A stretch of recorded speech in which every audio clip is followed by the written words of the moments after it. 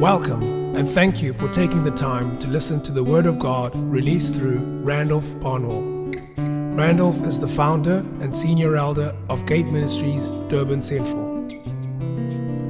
Be encouraged to access free additional resources for your edification at randolphbarnwell.com. Great grace, peace, and mercy from Christ be multiplied to you as you listen to this teaching. For the past few weeks, we've been dealing with a theme called Kingdom Economics, and we've been exploring financial issues. You'll be amazed at how much coverage the Bible gives to the subject of money and giving specifically.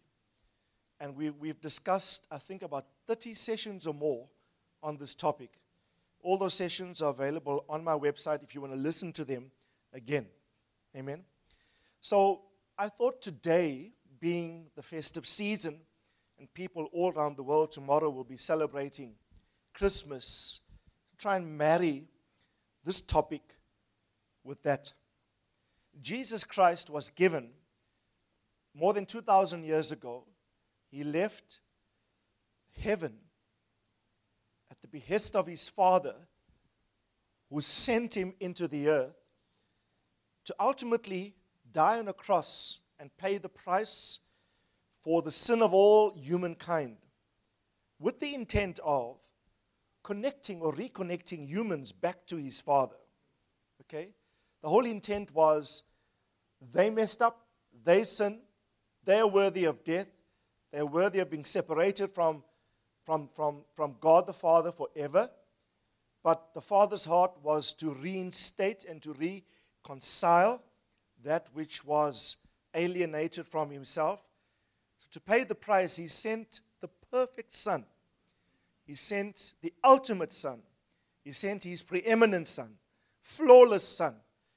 The person of Jesus Christ opted to come and be the sacrifice for the sin of all humankind. He did that not by coercion. He did that voluntarily. He did that. He said, no man will take my life. I will lay it down willingly. And he said, if I lay it down willingly, I will then be able to take it up again. So he came and he paid the price. Now, whosoever accepts him as Lord and Savior into their heart will be reinstated back in relationship to God the Father. You'll be reconciled to him. Without him, there's no way back to the Father. Without the Lord Jesus and his death on the cross, there's simply no way humankind can be reconciled with God their Father. He said this in John 14 verse 6, I am the way, I am the truth, and I am the life. No man comes to my Father except he comes through me. He's the door, he's the gate, he's the pin code to gain access into the wealth of all that's waiting for you in God the Father. So he's given out from heaven to earth, represents a gift. He is the perfect gift, not so? Jesus is the ultimate gift. God the Father gave him. All giving, listen carefully, all giving, financial, in kind, and otherwise, must always be measured against the standard of that giving. That giving sets a measure by which all other giving is to be judged. And you cannot, I believe, bring accuracy to your financial world in terms of how you give if you don't fully understand how Christ was given to the earth to redeem men back to God, his Father. And so there are many comparisons between the giving of Christ to the earth and the giving of money to God, to God's kingdom, to God's servant, to the poor, to help people in need. There are great correlations between the two. For instance, both in the Bible are referred to as seed. Christ in Galatians is called seed. He's the seed of Abraham. Money in 2 Corinthians chapter 8 and 9 is called seed. Remember, Jesus referred to himself as seed when he said this, unless a seed of corn fall to the ground and dies, it abides alone. But if it falls to the ground and dies, it grows and bears forth much fruit. And he said that referring to his death. His body was a seed. So just like a seed falls to the ground, is buried, it dies to produce a plant. Death precedes life. The seed dies for there to bring forth life. So too, in giving of your finances, there must be the death of it to ensure the life of it. So any money that hits your hand, distinguish between what should I eat and what should I sow. What portion should I use for myself and my needs, and what portion should be sown as a seed? It's literal death to me. But listen carefully, when a seed is sown to the ground to die, it does not signify the end of the seed. So when we give money away, we're not disadvantaged by the measure that we have given out. Because while there's seeming death, we are ensuring future life. While there's seeming death, for a time period, you're without that measure that you're given, but the seed will grow again. Tell someone the seed will grow again. Yeah? So both finances and Christ was a seed. In fact, he, the seed, died on the cross. And after 3 days, he gave up his spirit and said, it is finished. Right? And on the third day he was buried, and the third day he rose again from the ground, and he ascended back to his Father. The seed died to rise. It's buried to come up again. But no seed, when it dies, rises alone. It rises with the potential, not just of the produce or the tree or the fruit that it produces, because in the fruit of the tree that is produced by the seed which has died is the potential for more seed. So, Pastor Tom often says this, there are many seeds in an apple. You can count the number of seeds in an apple, but you cannot count the number of apples in every seed. Every seed has the potential for future growth. He died as the Son of God. But look at the multiple seeds. Look, you are the produce of his initial death. He brought, Scripture says in Hebrews, many sons unto glory. One son died. He, the son, died. But look, we are many now that have come unto glory. And I want to encourage you, always, I think like this whenever I sow finances. I say, God, I am now doing something practical, something tangible. Yes, totally and seemingly divorced from the plan of salvation. But I want that same culture to characterize everything I do, even when I administrate the giving of financial things. So both finances and Christ was a seed. Both produced a harvest. He produced sons all over the world. And it's wonderful, we have an international flavor here in the service this morning. Right? Sons all over. Thirdly, both produce more seed after its kind. I've explained that. Both reflect the love of God. When he who was given to the earth, for God so loved the world that he gave. So the gift expressed the love. All giving, I shared this with you over many sessions. I don't want to go into the principles again here. Suffice it to say this, that love must motivate giving. And when something is given, it testifies and expresses the love of the giver to the recipient. If love is not going to motivate any giving, nothing should be given at all. If love doesn't prompt it, it must not be given. Because the gift must be pushed, fueled, propelled from the platform of love. Okay? How great a love, John says, the Father has bestowed upon us that we should be called the sons of God. The initial act of giving Christ was that we too be called sons of God. And listen carefully, the fact that we the harvest of sons now is an indication of the greatness of the love of God. How great the love that God has given to men, that we should be called this, the sons of God. Both require death to self in the giver. I will explain that briefly. Both require grace from which to administrate the giving. I'll explain that in a moment. Both require, when Jesus was given to the earth and when you give financially, both require grace to propel the act. Both require the grace of God to push and to propel that activity. I'll explain it in a moment when we read the text. I just want to get to these comparisons quickly. Both produce a harvest of righteousness. Both result in thanksgiving to God. Right? I'm going to talk about that in part next week. Both reflect the glory of God. Both require the giver to be reflective in his gifts. By that I mean this. When you give, what you give speaks of you. When you give, what is given becomes reflective of the giver. So the giver is contained in what he has given. Never give something where you are divorced or separate from what you have given. What you've given is an expression of everything that you are. Do you know there's a text in 2 Corinthians chapter 5 from verse 17 onwards? Maybe we can read that. 2 Corinthians 5, you know this portion very well.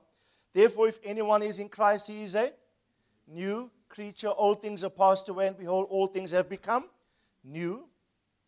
All things are from God, who reconciled us to himself through Christ Jesus, and he gave us the ministry of reconciliation. Watch this. Go back. Verse 18. God reconciled us to him. So it's like God the Father saying, I take man and I reconcile. Right? That which was irreconciled, I now reconcile. It's reconciliation. God the Father, I pull men back to myself, but to do that, I give my Son as a gift. Jesus, you go. You pay the price. So I, God the Father, can pull men back to myself. Verse 19. Namely, God was where? He was in Christ, reconciling the world back to him. It's not like he gave Christ apart from him. What he gave, he was in. God was in Christ, pulling the world back to himself. When God gave Jesus, did not give him as separate apart from himself. But when he gave himself in him. Any giver of the gift must be contained in what he gives. Right? Even if I give 100 rand, who did I give 100 rand to recently? To keep my mind. We were in Cape Town. I've got the context. And things came to about 100,200. I had to pay for something. Pay the guy. I said, oh, why? As I left, I said, this is for you. Take this. When I do things like that, I'm not just being kind. I'm not just being benevolent. Not just being trying to be nice. I'm trying to reflect who I am, the Son of God in my gifts. Never ever be divorced from what you give. What you give must be thoroughly representative of you, the giver of the gift. For that gift to have its full potential. You see, the gift of Christ had the full potential because God the Father was in Christ, reconciling the world back to him, reconciling the world back to himself. Okay? So your gifts are thoroughly reflective of you. Both are redemptive in nature. I like this. And you know, this thought is growing in my spirit. I don't have enough theology. I'm still studying it to back this up. When Christ was given to the earth, they often say, have you heard the phrase, find good soil to sow good seed in? Yeah? Find good soil to sow good seed. Yes, it's a good principle to practice. Don't just sow your seed anywhere. Your seed must be sown in good soil to bring forth the intended harvest. That's true, and I believe it's a very good principle by which to function by. For example, if a particular ministry is badly managed, wasteful, not doing any major work to redeem men back to God or to grow up people into the image and likeness of God, you should think twice about sowing there. about sowing your finances there, right? In essence, we would construe that as bad soil. Don't sow there where they're not integrous, there's no good management, etc. That is true.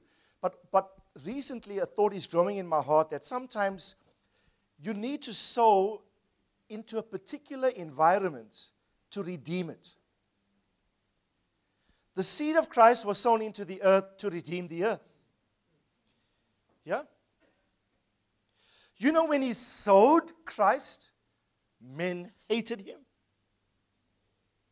God did not wait for ideal conditions for him to give the seed Christ to the earth.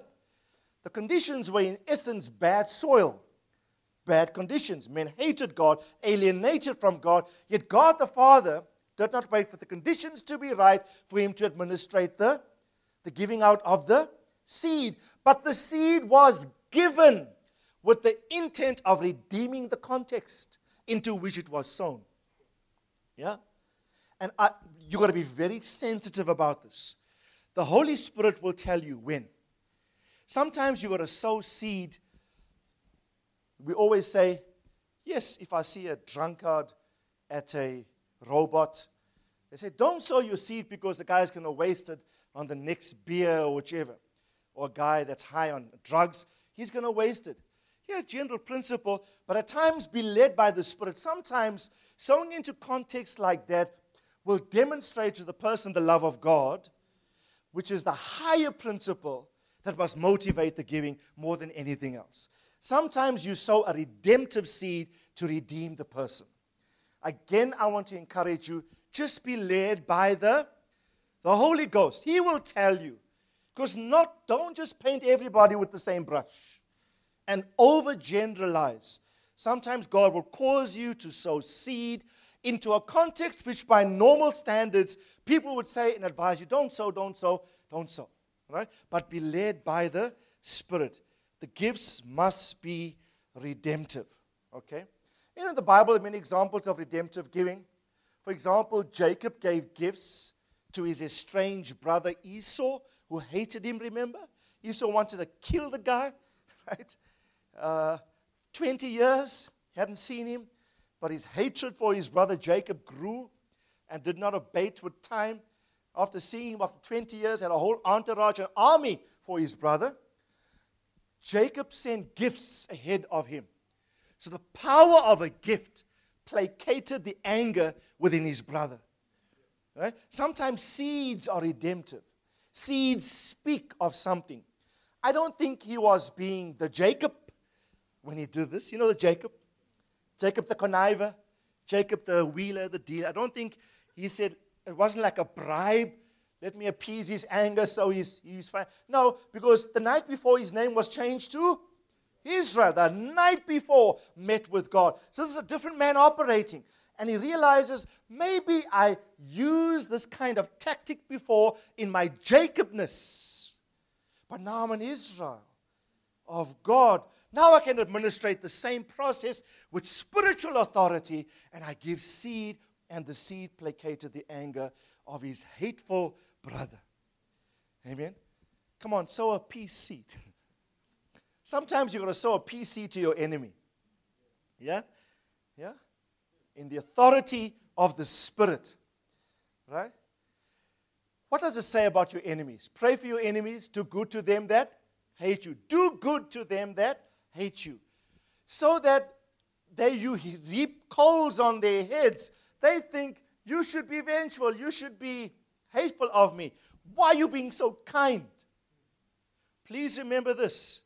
I always believe he who sows financial seed or kindness or gives gifts in any measure, but when you do that with spiritual authority, it has weight. You must be conscious of this. Pray even before you even do it. Say, God, I'm not doing this for any other reason. Like you sowed your son as a seed that redeemed the whole earth. I'm going to sow this gift, this act of kindness, this monetary gift, or this email of encouragement, this letter, whatever it is, but I wanted the backing of heaven behind it. Right? Something will trigger in the realm of the Spirit. Remember Nabal, the fool. Nabal's name means fool. Remember how he disdainfully treated David? And what did Abigail, Nabal's wife, do? David was coming to wipe Nabal out and all his men. Huh? But before David arrived there, the wife of Nabal, Abigail, sent gifts ahead to David. And she met him halfway on his journey to come and wipe Nabal and all his men out, her husband. David said to her, "You have saved much bloodshed today. Your act of kindness has redeemed a whole situation." Sometimes words are not enough. Sometimes you have to do something. How about inviting your enemy for lunch? Bamboozle them. So how's some coffee? Can we have a cup of coffee? Send them a nice email. Right? Repeat after me. Seeds can be redemptive. Anything you do can have a redemptive anointing upon it. And when it's in your mind, you see, listen carefully. You will know the truth, and the truth will set you free. Once you're aware of a revelation, you unlock the power that's attendant with that revelation in what you do. To the ordinary person, doing the same thing that you are doing can accomplish very little. But when you do that act of kindness, armed with God, there's power attendant with this. The results will be vastly different for you. Amen? Vastly different for you. There are many other examples, but because of time, I don't want to go into it. Now, another comparison, there are many I've listed here, but time will not permit me to go through all. I don't want to keep you the whole day. Comparing Christ the seed to financial giving. Both gave a measure which indicates a willingness, listen carefully, to give far more than what was given. Both gave a measure that communicates to the recipient what is given is only token of the fact that I'm willing to give everything. What is given is not the absolute measure. Yes, it's a finite quantity. You gave the guy 1,000 rand. You help someone with this. But what is given is only indicative of this fact that symbolizes the entirety of everything I am. I give it holistically. Now, there are one or two scriptures in this regard in reference to Christ that always amaze me. Firstly, just look at Romans chapter 5 and verse 10. Romans chapter 5 and verse 10. Check this out. While we were enemies, we were reconciled to God through the death of His Son. Much more. Say much more. Someone say again, much more. Much more. Come on, say it much more like you mean much more. Say, much more. Much. I like when you read this text. It says, that happened, but hey, much more. Right? Which is the far more glorious part, second part of this verse. Much more, having been reconciled, we shall be saved by His life. His death reconciled us. His life saves us. Watch. Did God wait for you to respond to Him before He decided to send Christ to die for you? No. I love the song that Graham Kendrick wrote years ago. You did not wait for me to draw near to you, but you clothed yourself with frail humanity. You did not wait for me to cry out to you, yet I hear your voice calling me. And the chorus grows, and I'm forever grateful to you. I'm forever grateful for the cross. I'm forever grateful to you that you came and you sought to seek and save the lost. If God had to wait, when did He die for you? While you were an enemy. Huh? Remind your neighbor, He died for you while you were His enemy.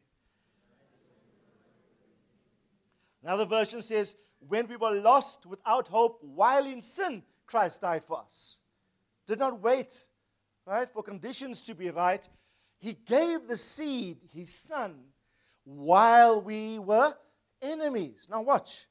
If we, while we were enemies, were reconciled to God through the death of His Son, now being reconciled, hey, There's much more in store by his life than what was accomplished through his death. His death got you in the door. His death opened the door to the kingdom, and now you are in. Now, having been saved, been reconciled to him, I want to encourage you, there's far more that awaits you now by the offer that the fact that he is alive and well today, seated at the right hand of his Father on high, if he gave up so much for you to reconcile you by his death, how much more is he willing to, now that he's alive, you've been reconciled, is he willing to give you much more? Move beyond his death. Calvary is the central message and the foundational message of the kingdom. Christ and him crucified. But it's not the only message. It's the message that gives us access. Ephesians says, now that we are in, we must grow up into him in all things. Right? So if his death accomplished more, I'm so happy by this fact. You know, sometimes we gloss over scriptures like this. I'm saying, God, who loves Jesus? Come on, let me see again. Who loves Jesus? Do you love his death and what it accomplished for you? Without his death, we were not being able to be reconciled. But now, having been reconciled, this scripture says, come on, say it again with me. Say much more. Much more, having been, now that I'm being reconciled, there is a salvation process. Let me just say this. You are saved. You are being saved. And you will yet be saved. Salvation is past. You have been saved. It's present. You are being saved.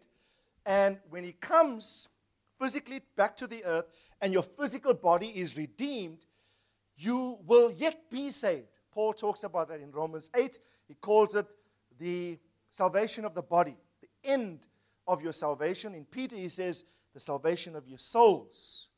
So my spirit is saved, my soul is being saved, and my body will yet be saved. Salvation, when you say, I thank God he saved my soul, is not entirely accurate. He saved your spirit, your soul is being saved, and your body will one day, this body is prone to age, not so? Our part of my yard is still dug up with pipes that need to be laid down. Contractors tell me they're only going to resume work on the 8th of January. I wanted to die. So I wanted my yard sorted out. Let a pile of sand in front of my yard at the gate. So yesterday, because it affects how we park the cars now. So yesterday I decided, no, I'll get a wheelbarrow, do this thing myself. Got a wheelbarrow, some spades, and I'm busy working the whole day, or half part of the day yesterday. Hey, I discovered after a few loads, not as young as I used to be. It was a walk in the park a few years ago. Small smacks. And then it took about even longer than I thought it would, having more breaks than I should think. And then last night, I want to go to the loo, getting up. What's this pain? Wasn't here the previous day. And you realize this body is wasting away. It's prone to death, the aging process, sickness, etc. There's coming a day when it will be redeemed. Where it says this mortal will put on immortal. I will become an immortal again. This corruption will put on incorruptibility. That's a future salvation. So this says we shall be saved by his life. Watch. We shall be saved by his life, meaning it's incorporating the whole salvation experience until it's climaxed in the immortality of this body. So my point being, when the gift, the seed is given, it speaks to much more than what was initially given. It's simply a door opener to the entirety and the fullness of all that is to come. We're happy with his death. His death reconciled us. But there's much more to be had now by his life. My point is that you've got to learn to grow. Don't just come into the kingdom and stagnate. Grow up into all that God has in store for you. Amen? Tell someone, grow up. Grow up. Right? Romans 8:32, I think, quickly. Romans 8:32. Look at verse 31. Watch this. What shall we say then to these things? If God is for us, who can be against us? Okay? If God is for you, no one can oppose you. The next verse says, watch, verse 32, he who did not spare his own son, gave him as a seed, and delivered him up for us, or how will he not also with him freely then give us all things? He was the initial gift, but there is also after the initial gift something called all things. The gift was an indication of all that is available and all that is coming to the recipients of those gifts. Okay? All that is available and all that is coming to the recipients of those gifts. Now, let me just try and wrap this up. Go to 2 Corinthians chapter 9 and verse 10. 2 Corinthians chapter 9 and verse 10. How many people love to glorify the Lord? Yeah? We sing, I glorify you, or I give you glory. Right? I want to explain this in part. Listen carefully. I have a long teaching here, but I realize this is not the place for it now. You gotta understand this before you read this. Otherwise, this will not make sense. Listen. When you say glory, or you refer to God's glory, the reference to the glory of God is a reference to His substance. The word in the Hebrew is kabod, and it means weight or heaviness. God is not a lightweight, He's a heavyweight, right? You got your substance, fullness. Everyone say substance. The Hebrew word substance, fullness, God is a heavyweight. A God full of glory refers to, watch, His nature, His character, His essence, and His presence. Right? What did Moses pray before he led Israel? He said, show me your glory. Right? I want to see this God that's calling me to lead His people out of Egypt. Show me who you are. Show me your weight. Okay? So, it also, the Greek word is kabed or kabod. So that's the Hebrew word in the Old Testament. The Greek word in the New Testament is doxa. And doxa also, like kabed, refers to the substantive weight of the personage, the essence of the being. But it also refers to an opinion held in the mind regarding how esteemed that weight is. Right? So if Mr. Mandela, if he was alive today, walked in here, guess what? We probably will stand, right? Why? Why will you stand if he walked in here? Why? You, in your mind, have an opinion about him. And you accord to him weight, heaviness, substance, person of credibility. Not so? So the point is this. If in the mind of the observer, to the person who has glory, the glory is not immediately apparent to the observer unless it is become revealed to the observer that that person is a person of grandeur, weight, and respectability. If you reckon him not credible, let's say anyone here reckons Mr. Mandela not credible, and you don't accord him the required protocols of a man worthy of great esteem and reckoning, that is because in your mind you have a low esteem of him. Now you can have the same thing towards God. God is a God of weight and substance. But even John says, He became flesh and He dwelt amongst us, and we beheld what we beheld is His glory, full of grace and truth. Glory has got to be beheld. By an observer, it's a reckoning that you attribute to the other. Watch, when you say, like David said, let's magnify the Lord. Psalm 69 verse 30, he says, I will magnify you with thanksgiving. The word magnify means to make what? To make big. What are you saying? You're saying to God, I magnify you.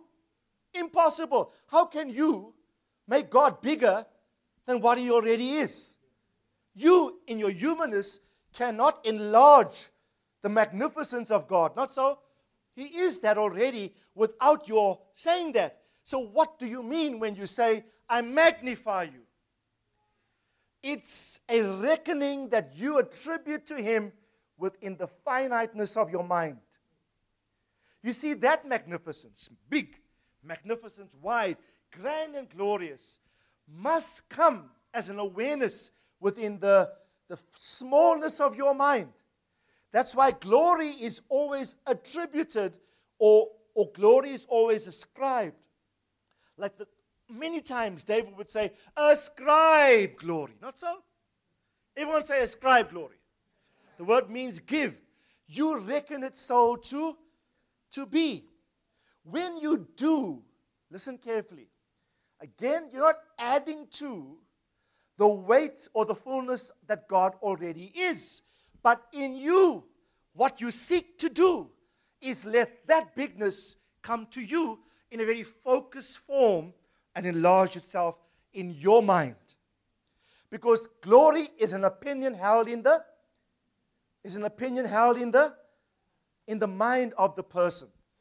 Any of you kids played with a magnifying glass? You know the magnifying glass? As you get older, you don't play with it, you need it for other things. Right? But I recall as kids, we used to go out in the sun, and what do? Sun is this big ball of powerful gases, heat. You got a small little glass thing there. Okay, we used to destroy ants with it. I don't know what they do now. We were very naughty, right? Or burn like paper or dry leaves, etc. So what you do, the power of that sun becomes focused and harnessed into the smallness of, you're trying to harness that power into a focused area on the earth. When you magnify God, say, God, that bigness, I want to focus it, shoop into my business, into my marriage, into my life. I want that magnificence, that glory to become extremely focused in a locus point in the earth. I want that brightness. I want to harness that power here. When David said, I magnify you, it was in your mind, picture a magnifying glass. I want to focus you. I want to focus that thing, your magnificence, so powerfully here in what I do in my small area of my life. So glory is always ascribed to the Lord. Now, I won't have time to go where I want to go. Let me close with this verse. How can you give God glory? Well, you can say it. Most times, it's an opinion you have in your mind regarding Him. You can complete the work that God has called you to do. Jesus said, I have glorified you on earth. Just quickly look at this. John 15, verse 8. Sorry. Where am I? I'm all mixed up in my notes. John 17, verse 4. I have glorified you on earth. How did Christ glorify His Father? By doing what? Having accomplished the work that you gave to me to do. You see, your singing is easy. I can stand and sing, I glorify you. But Jesus said, how did He glorify His Father? He said, the work which you gave me to do, I've done it. So it tells me, if I understand an assignment and I work vociferously towards its accomplishment, something that God gave me to do on the earth, the doing of His will and the finishing of it glorifies God. You see, it's easy to say, I glorify you, but do something that testifies to the fact that your life is glorifying God. Think of your life as one big magnifying glass. Just tell someone next to you, you are a magnifying glass. You can harness the power of all divinity in your locality to where you are. But it's not just, it's how you live. Live obediently. John 15, verse 8, just quickly. John 15, verse 8 says, my Father is glorified in this, that you bear much fruit. So when you bear fruit, the fruit of the Spirit, for example, the 9 fruit, when you live and you're reflective, your character is love, joy, peace, kindness, long-suffering. Those are all ways in which the magnifying glass is working. You're bringing him glory to God by bearing forth much fruit. I bring him glory by completing the works that he has given me to do. Just quickly look at Matthew chapter 5, verse 16. In all that you do, you must give God glory. Let your light so shine before men that they might see in such a way that they might see your good works and glorify your Father which is in heaven. Watch carefully. Not only do you glorify God by when you do good works, bear fruit, finish your assignment. When others see that, they look at your good works and they give glory to God. So glory and the capacity to give it is contagious. It's like a domino effect. Others look at what you're doing and they marvel at God. They marvel at the Lord. And there are many others, but let's go to 2 Corinthians chapter 9. You might wonder, what has all this got to do with financial giving? Check this text out and we're going to draw the analogy. 2 Corinthians 9, 7. Oh, sorry. Where am I?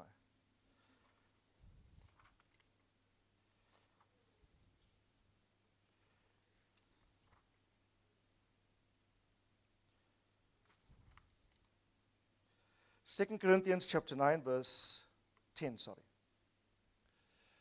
He who supplies seed to the sower and bread for food will supply and multiply your seed for sowing and increase the harvest of your righteousness. I've taught this verse extensively. I don't want to go here again. God supplies you seed. God supplies you seed and God supplies you bread. Whenever you get money, distinguish between your bread portion and your seed portion, what you should eat and what you should sow. We discussed all of that, right? Verse 11. You will be enriched in everything for all liberality, which through us is producing thanksgiving to God. The word liberality here denotes generosity. It says when you are generous in how you sow your seed, it produces thanksgiving to God.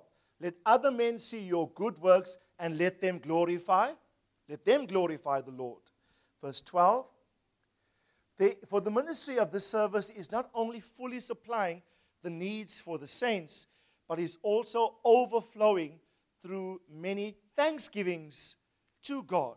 Paul is saying to the Corinthians, this ministry of giving, that's the ministry referred to. When you give, you are doing two things. You're supplying someone's need somewhere. It's supplying the needs of the saints. But secondly, he says, it is overflowing through many thanksgivings to God. I believe your giving provokes thanksgiving. Your giving activates thanksgiving. Right? You know you can become a source of inspiration for someone's thanksgiving by how you give. Let your good works shine before men, that might glorify your Father which is in heaven. Look at verse 13. Because of this proof of this ministry, what will they do? They will glorify God for your obedience to the confession of the gospel of Christ and for the liberality or the generosity of your contribution to them all. Verse 14. While they also by prayer on your behalf yearn for you because of what in you? The surpassing grace of God in you. I did an extensive 3 or 4 sessions on this. All giving must be grace prompted. You give from a position of grace. Paul here says about them, when you give, the recipients yearn for you and they thank God for you because of an awareness of surpassing grace in you. Your giving testifies to how much grace is in you. Your giving is symptomatic of the grace reservoir or deposit you have within you. This is what Paul is saying here. They will yearn for you. They were recipients of your gifts, but they yearn for the grace of God in you. Gifts are symptomatic of grace. Gifts reflect the presence of the grace of God in you. And then look what he says as he closes off. Thanks be to God for his indescribable gift. Who is he talking about? Christ. What was he talking about? Money all along, not so? Seed and sowing seed. And when you do this, God is glorified. And then he closes the chapter by saying, thanks be to God for his indescribable gift. Listen carefully. And you must be thankful, church, for Jesus. Because when God gave Jesus, like the gift to the recipient testifies of the grace of God pushing that gift when Christ was given, it testified to how good and how gracious God has been to us. Paul, I can see him writing this line by line. Okay, verse 1, verse 3, and he closes. Oh, it's like he erupts in praise. Thanks be to God. He shifts away from money. He says, Christ, thanks be to God for his, and the Greek word for indescribable is a long word which I can't pronounce. It literally means unutterable, beyond words, or ineffable. Beyond words, inexplicable. If you try to explain it, words are insufficient to accurately capture it. Now, how many people are grateful for Christ? Yeah?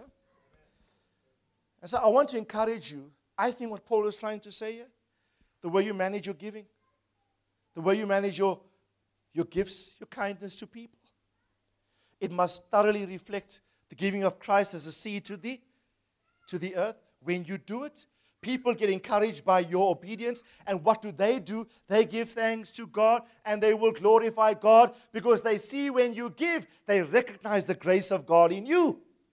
And what is the lasting impression is not what you've given, but what it was given from, grace.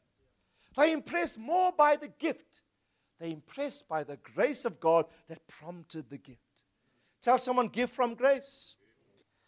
Don't, and please remember this, when you do these things, don't do it to have pats on your back and ticks next to your name.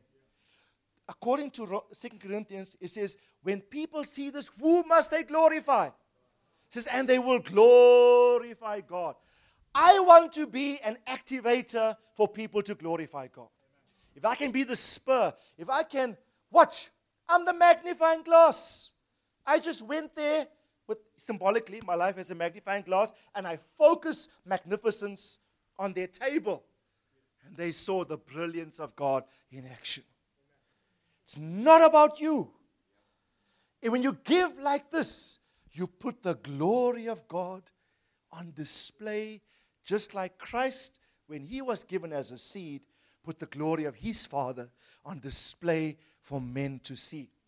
Listen, church, when that is your motivation, heaven will back you. Heaven will resource you even to give. If that is your motivation, heaven will come, and that verse says, and he supplies. Let's close with this, verse 10 of 2 Corinthians 9. What does God give you? Two things. He who supplies what? He gives seed to the sower and bread. God gives you two things. Food to take care of your life and your needs. But he also gives you seed to sow because he knows the power of seed. But what does he multiply? Does he multiply bread here? No. It only says, and he multiplies seed for sowing. Because he knows in the multiplied seed is future bread. He gives bread, he gives seed, but he only multiplies seed. I can't wait for an opportunity now to give. Never get tired of being kind. At the back of your mind, say, I'm putting on the grace of God. I'm demonstrating the love of God. I'm the magnifying glass for this gentleman of how much God loves him. And the Bible says, do not be weary in well doing. For in due time, you will reap if you do not faint. Amen? Goodwill. Isn't the season about goodwill? It says goodwill to all men. As much and as big as the problems you have presently, please remember in the season, there's always somebody far worse than you. Be aware of those that are hurting in this season. Right? Some people are really hurting. Some people are faced with the reminder of tragedies in this season. Broken relationships. Not enough. It's not festivity for everybody. And where you can bring joy to someone in the midst of their calamity, I want to encourage you. Become the seed of God, the Son of God, who is the seed of God, that God expects you to be, and so as God leads you. Amen. Let's pray together. Would you lift your hands to the Lord? Just as a token, as a sign. When we lift our hands, we say, God, I want to open myself. I really believe this morning, I was saying, God, Lord, make me a magnifying glass of your glory. And impart to us new grace, surpassing grace, to be your sons in the earth like never before. Dear Father, thank you for today. Thank you for all that you mean to us. Lord Jesus, we want to thank you for the model. I thank you for the standard that we have in you. You set the bar so high. You set the pattern. You are such a good example in how you were given by your Father, how you willingly came and laid down your life. You died as a seed to bring a harvest of sons, many sons unto glory. Today I ask, in all of our kind doings, the giving that we employ to others, whenever we do good works to put your glory on display, let it be your glory and not our glory. Let you be magnified. May we never take away from all that you allow us to do. We're only able to do these things because you allow us, you enable us. It's you that has blessed us in these fashions. And so when we do it, God, may you receive glory, may you receive honor, may you receive power forevermore. I pray for all the families represented here today, and even those from our house who are not here that might be elsewhere. I ask the richest blessing of the Lord be their portion. In the name of the Lord Jesus Christ, I bless you, family. The Lord bless you. The Lord keep you. The Lord cause his face to shine upon you. The Lord give you peace. The Lord increase his grace within your lives, your home life, all your relationships, your business, your work environments. May the grace of the Lord abound in everything you do.